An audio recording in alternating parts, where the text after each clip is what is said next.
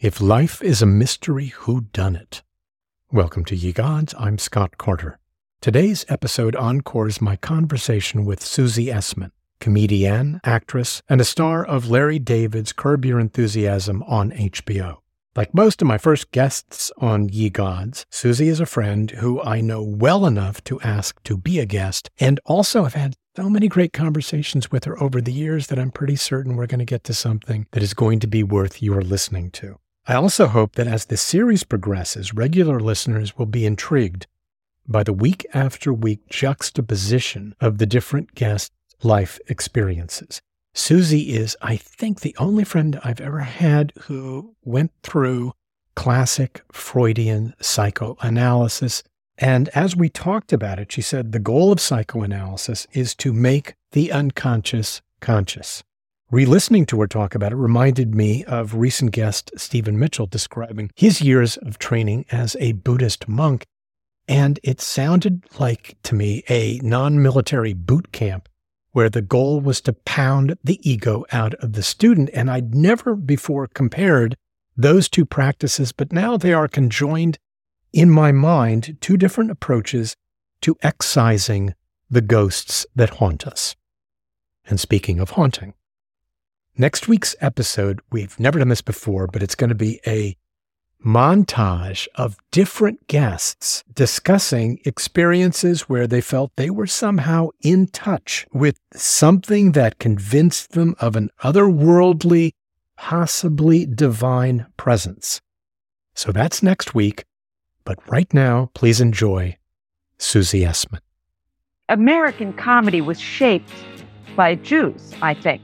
Part of that was the immigrant experience. It's always the outsider looking in. But part of it, I also think, is part of what Judaism does, which is you read the Torah, you read the Talmud, and you analyze it. You're not just listening to the priest and whatever they tell you and say 5 Hail Marys and everything's good. You're supposed to really take it apart and understand it. And that's what comics do. We take everything apart and look at it through our humor prism.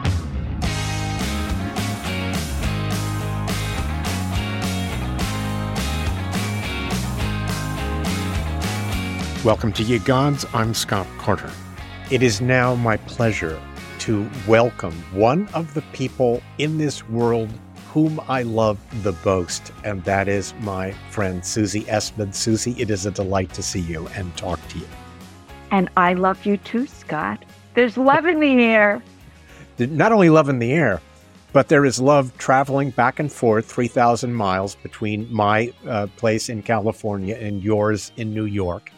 And we hope that that wavelength, that current going back and forth cross country is going to be a blessing to all those who may hear this. What I want to talk to you about first is something that I remember telling me about decades ago when we first met. We met in 1984, correct? 1984 at the comic strip on the Upper East Side of New York, and it was my first time as an MC on a Saturday night, and you were the first act that I brought to the stage. Oh, boy. We had a lot of milestones in those days, you know? There was a lot of firsts. A lot of firsts. I remember, like, first successful out of Manhattan gig. Yeah, those were hard, a lot of those gigs. Those were really, really hard. I remember just dying in some of those Jersey gigs. And I remember the Rainy Night House bombing terribly, just kind of getting through, and my thinking, well, it's them. And then the headliner was Rich Jenny, who did 45 minutes completely clean, completely smart. And I remember leaving that night going, well, it's not them, it's me. I have to work harder. I have to be better. There are different theories about that. Some comedians say it is never the audience. Pat Cooper always used to say it is never the audience. Sometimes it is. Yeah. Sometimes it is the audience. Yeah. It is now so fun to look back on those days, but during those days, we didn't know that that wouldn't be our fate for the rest of our lives. Well, but there was something incredibly exciting about those days. I mean, it was we were young and we had energy and And we were out there just selling our wares and doing it. There was something so creative and constantly, we'd go out after every show to the diner and talk about this worked and that didn't work. And we go over our material. And it always felt like, at least our group, that we all just really wanted to be really good comedians. It wasn't about getting the TV series, and it wasn't about, that kind of success. Success was getting a good spot on a Saturday night. That was how we judged our success. Because my original orientation was to theater, and also I'd been a journalist, I did have a sense that this was always just going to be a phase in my life, that eventually I was going to go to theater as a playwright or a director, or it was going to go to movies or television or something. Had you, before you started doing stand-up, had you done any performing before this? What got you to do stand-up for the first time? I was in a very, very bad place. I wanted to be a character actress. I wanted to be like a Carol Burnett sketch actress. And if you recall, I used to do all these characters, which I haven't done in years, but I never spoke in my own voice for the first 6 months of doing stand-up. I used to just do these characters. But stand-up was not on my radar, and friends kind of talked me into it. But I was in a very, very bad place in my life. I was in a deep, deep depression. Let's go into that a little bit, because one of the things that fascinates me, of the many things that fascinate me about you, it's that you started stand-up, which most people, whenever you tell them you're trying to be a stand-up, they regard it as the most dangerous possible thing that one could possibly do. At the same time, you were coming out of, or you were dealing with this depression, by which you went into, you're the only person I know who did classical Freudian analysis. Yeah, on the couch 4 times a week. I was in a very, very bad. I mean, I was suicidal. I was in a very dark place, which I think if I hadn't been in that dark of a place, I would never have done stand-up, because at this point I had nothing to lose. It's so scary. It was just, if there was something else that I liked to do or I could do, I would have done it. I would not have gone into that profession. But it was, things were so bad. And I started therapy, which I eventually turned into the psychoanalysis with the same therapist. She called me yesterday, actually. Really? Yeah. And they were, the analysis started maybe a month before the stand-up. I mean, they were right around the same time. And I don't know that I could have done one without the other. I mean, I could have done the analysis without the stand-up, but I couldn't have done the stand-up without the analysis. And it's funny because other comics will say the opposite. I know people that we know well who would say things like, well, I don't want to go into therapy and lose that thing that I have, that edge that I have, whatever it is. They're completely wrong. And those people that I know have not had successful lives either. Yeah, and I find that that's a persistently adolescent approach to existence, that let me protect whatever these wounds are, because I think the wounds are better for me than not to have them. And actually, if they were to rid themselves, not everybody has these wounds, but those that have them, if they don't get rid of them, the wounds reassert themselves in some other way. And I do think it's a cliche, but I do think most comedians do have those deep wounds. I think they do. Why else?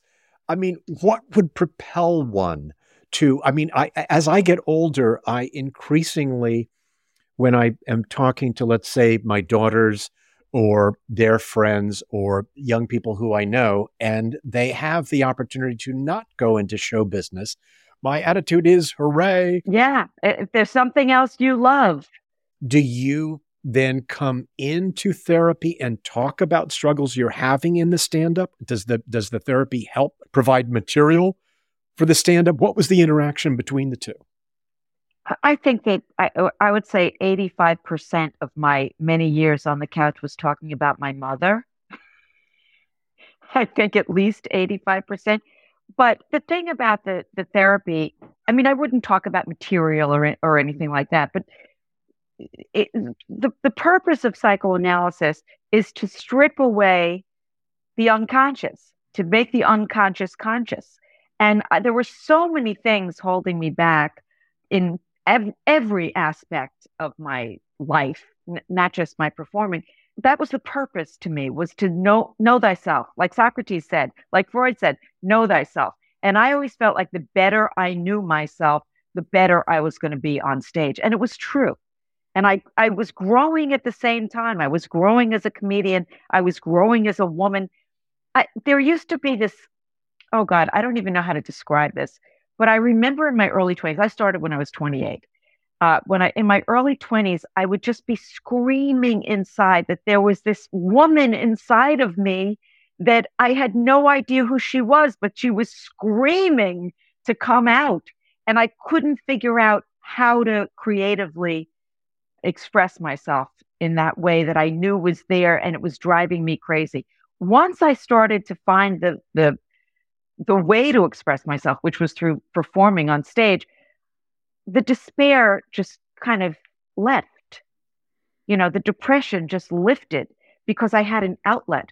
It was almost as though I was reborn, that I tried to kill myself and then I was resurrected as a comedian. This is a show about religion, isn't it? Well, it's about how people get through life. It's about and how that was it for me, Scott. I was resurrected as a comedian. And that was the thing. It saved my life. It literally saved my life. I had some experiences where I tried to enter therapy and had a terrible therapist. Well, it's really about finding the right therapist. I had several bad therapists in my early 20s that could do tremendous harm. 20s that could do tremendous harm. Tremendous harm combined with, I came from a culture where we believed, in fact, one of my siblings said to me once, when I said that I was in therapy, he said, "Oh, you're buying a friend." There was a sense that if you went into therapy, it was a sign of weakness and you were indulging yourself. And why talk about the past? The past is past.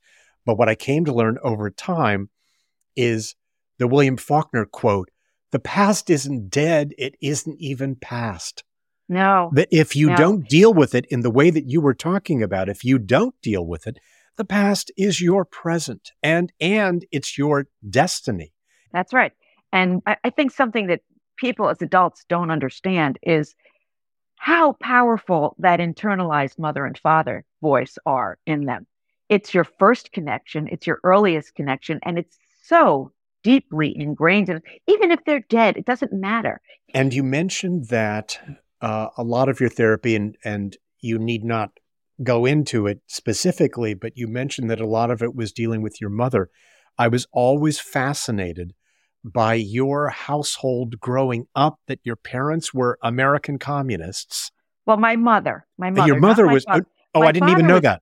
Yeah, well, he was a lefty. He had the nation and all that stuff that, delivered every week. There were certain things that my parents did correctly, that they did very well. And one was exposing me to literature. My mother was a Russian professor. And, there was every Chekhov short story and every Gogol and whatever, that they were all there for me to pull off the bookshelf and read. There was books everywhere. They took me to the theater. They took me to Broadway. There was always music playing in the house.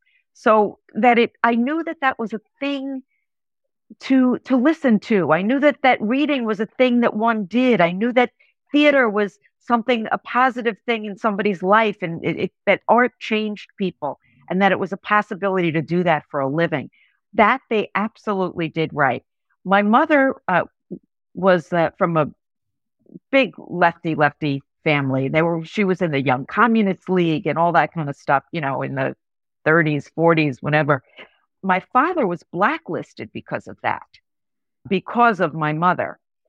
And my uncle was blacklisted. My mother's whole side of the family experienced that during McCarthyism. But they used to bring me to Vietnam marches, anti-Vietnam War marches, and to civil rights marches and all that kind of stuff. They used to bring me. I remember going to those things, and they instilled in me a tremendous sense of right and wrong, of what injustice is in the world. And just to be clear, so your mom was a teacher and your dad, what was his profession and from what was he blacklisted? My mother was a Russian teacher. She taught the Russian language. There was a tremendous reluctance to admit what the Soviet Union had become. I mean, it took them a long time to be anti-Stalin. They bought it hook, line, and sinker. They were like, party line. My father was a doctor, but my father was my father was an interesting guy. He was a high school dropout. He never went to college. He never graduated from high school. He was drafted in the Army during World War II, and they gave him an IQ test, and his IQ was like through the roof, and they sent him to medical school.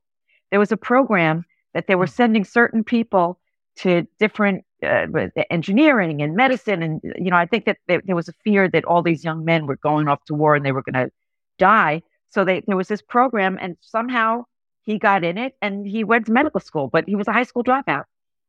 And so when you say he was blacklisted, then was he able to be a doctor later? Well, later on, he was working at the Veterans Hospital because there was a certain amount of payback for the Army sending him to medical school. And he was at the Veterans Hospital and he got a dishonorable discharge, and they blacklisted him from working there. I don't know the full details. One of my regrets in life is that I didn't ask my parents and my grandparents enough questions. Everybody feels that way. Yes, that's true. And you've heard it as part of your upbringing, as part of your collective narrative of the family. Yeah. And you don't want to go beyond it to find something else. The thing with my parents, my mother had no religion whatsoever. My father was brought up not religious, but my father was definitely Jewish. I do think he was bar mitzvahed. None of us were, but we were not brought up with any formal religion at all. Was there ever a time in your adolescence when you asked them about that, or whether or not, if you had friends who were getting confirmed or getting bar mitzvahed or bat mitzvahed, that you wanted to have that kind of initiation ceremony into adulthood? No. As a matter of fact, that's another thing I always felt that they did correctly, was not indoctrinate us with religion. Because when you're a child, it's just happenstance which religion you're born into. And then that becomes your belief system. Because I was born into that, it makes no sense to me. Religion never made any sense to me in that way. I believe that religion serves a tremendous purpose for people, especially in the sense of community, more than anything else. And the rituals are important. Having been at a funeral yesterday and hearing Kaddish, and which is the Jewish prayer for the dead, all of that is important. But there's so much of it that is not. For me, the way I was brought up is that code is within, is that we have a moral compass. I had this fight with my brother-in-law. My husband was raised Catholic, and my brother-in-law was sending his kids to religious instruction. And he said he doesn't believe it, but he's sending them because he wants them, to know right from wrong, and to know that if it's wrong, they're going to go to hell. And I said, wouldn't you prefer they know if it's wrong just because it's intrinsically wrong, than that they think it's wrong because they're going to be punished? Isn't that creating a better person, to know right from wrong because it's deep inside of you and you have a moral sense of what you should and should not be, as opposed to being afraid to do something because you're going to go to hell? That makes no sense to me. What's one of the things that's most amazing to me about you is this very unusual upbringing, by which your parents may not have been affiliated with a religion, and yet they instilled in you a strong sense of morality and of justice. Justice. Absolutely a sense of justice.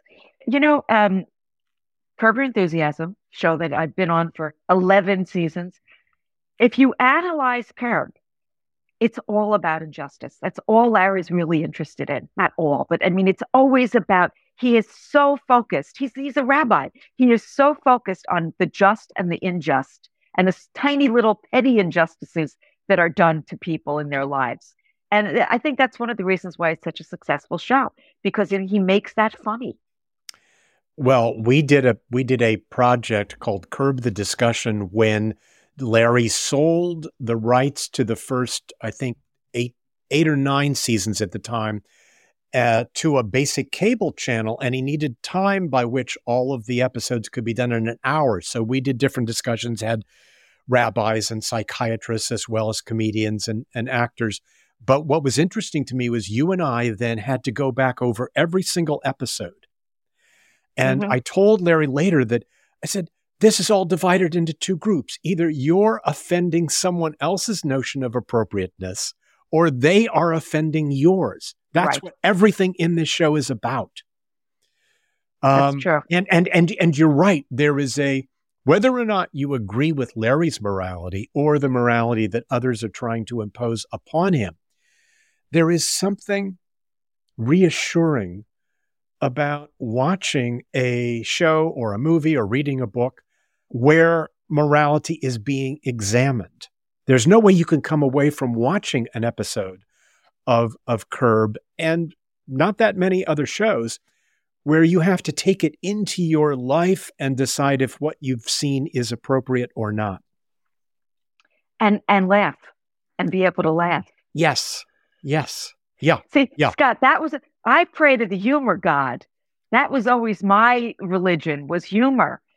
Judaism, in a sense, you talk about, not as now, but, all of our humor ancestors in this country was very, very Jewish. Your Jack Benny's and your George Burns and, all the people, the Marx Brothers, the Marx Brothers, all the people whose shoulders we stand on. The fact that humor in this country is so shaped by Judaism is interesting. I was telling you off the air that our dear friend Gilbert Gottfried died, and I was at his funeral, and I gave a eulogy. And the last thing that I said was, he made a lot of people happy, and that was a successful life. He made millions of people laugh, and that was a successful life. And it was. Gilbert had a complete devotion to the one wavelength of humor, that his personality was at every moment, it was like a radio dial where he's trying to find a channel, and he was going through the radio dial trying to find the note of humor. And once he got on that station, he was going to stay there. Yeah, and stay there repeatedly. Gilbert, with his repetition compulsion, was just crazy. But he, in any given situation, he knew where the funny was. He knew where it was. He would hit that funny word or funny idea repeatedly, almost like an old-time blues guitarist would hit the right note, that right sweet, sour note, and hit it over and over. And he knew exactly where it was, and it gave him tremendous joy. Tremendous joy. I have laughed harder with him than I have ever laughed with anyone in my life. Seriously. I one time had the absolute joy of going on this out-of-town gig. I was middling, he was headlining, and I think maybe in the town there was going to be an MC, and someone was driving us, and we drove from Manhattan to Binghamton, New York. It was a marathon. And I think by time we got to Binghamton, my sides were aching because he and I had been laughing the entire time. Yeah, he loved to laugh. Loved to laugh and loved to be, if you're in a car, all other life notions are suspended. You are in a car. You're a passenger. You can completely go into your head and let your head take you to the joyous place where it wants to live. And he also, like you, had so much esoteric knowledge, of old movies. And he was quite brilliant. But, I could see you connecting to him very well. The thing about Gilbert, and this is how I feel about my life as well, is thank God he found that thing. Because, you get to be a certain age and you look back on your life and you think, what is my life and what is my purpose? He was born to make people laugh, and he did that. He made people laugh, and he made people happy. To be able to make people laugh, millions of people laugh, and to make them to change their life in some way. People have endorphins, and it's healing, and it's a positive thing. You're putting out. We're also, negative comedians, and we're not Pollyanna-ish and all that kind of crap. We're putting out something beautiful into the world. Well, let me say that you have been exceedingly generous with your time, and it's always a delight to talk to you, and I feel like I could go on and on forever. One of the things for those of us who've gotten to have long lives is the generosity of time that it just keeps deepening our relationship. And so grateful to have known you and so grateful to get to keep to know you. And I hope that lasts a long time. And I thank you very much. Scott, we'll be friends forever. Email me your thoughts at yegodspodcast@gmail.com, and please follow us on all social media platforms at yegodspodcast. Or you can review us on Apple Podcasts. So until next time, thanks for listening.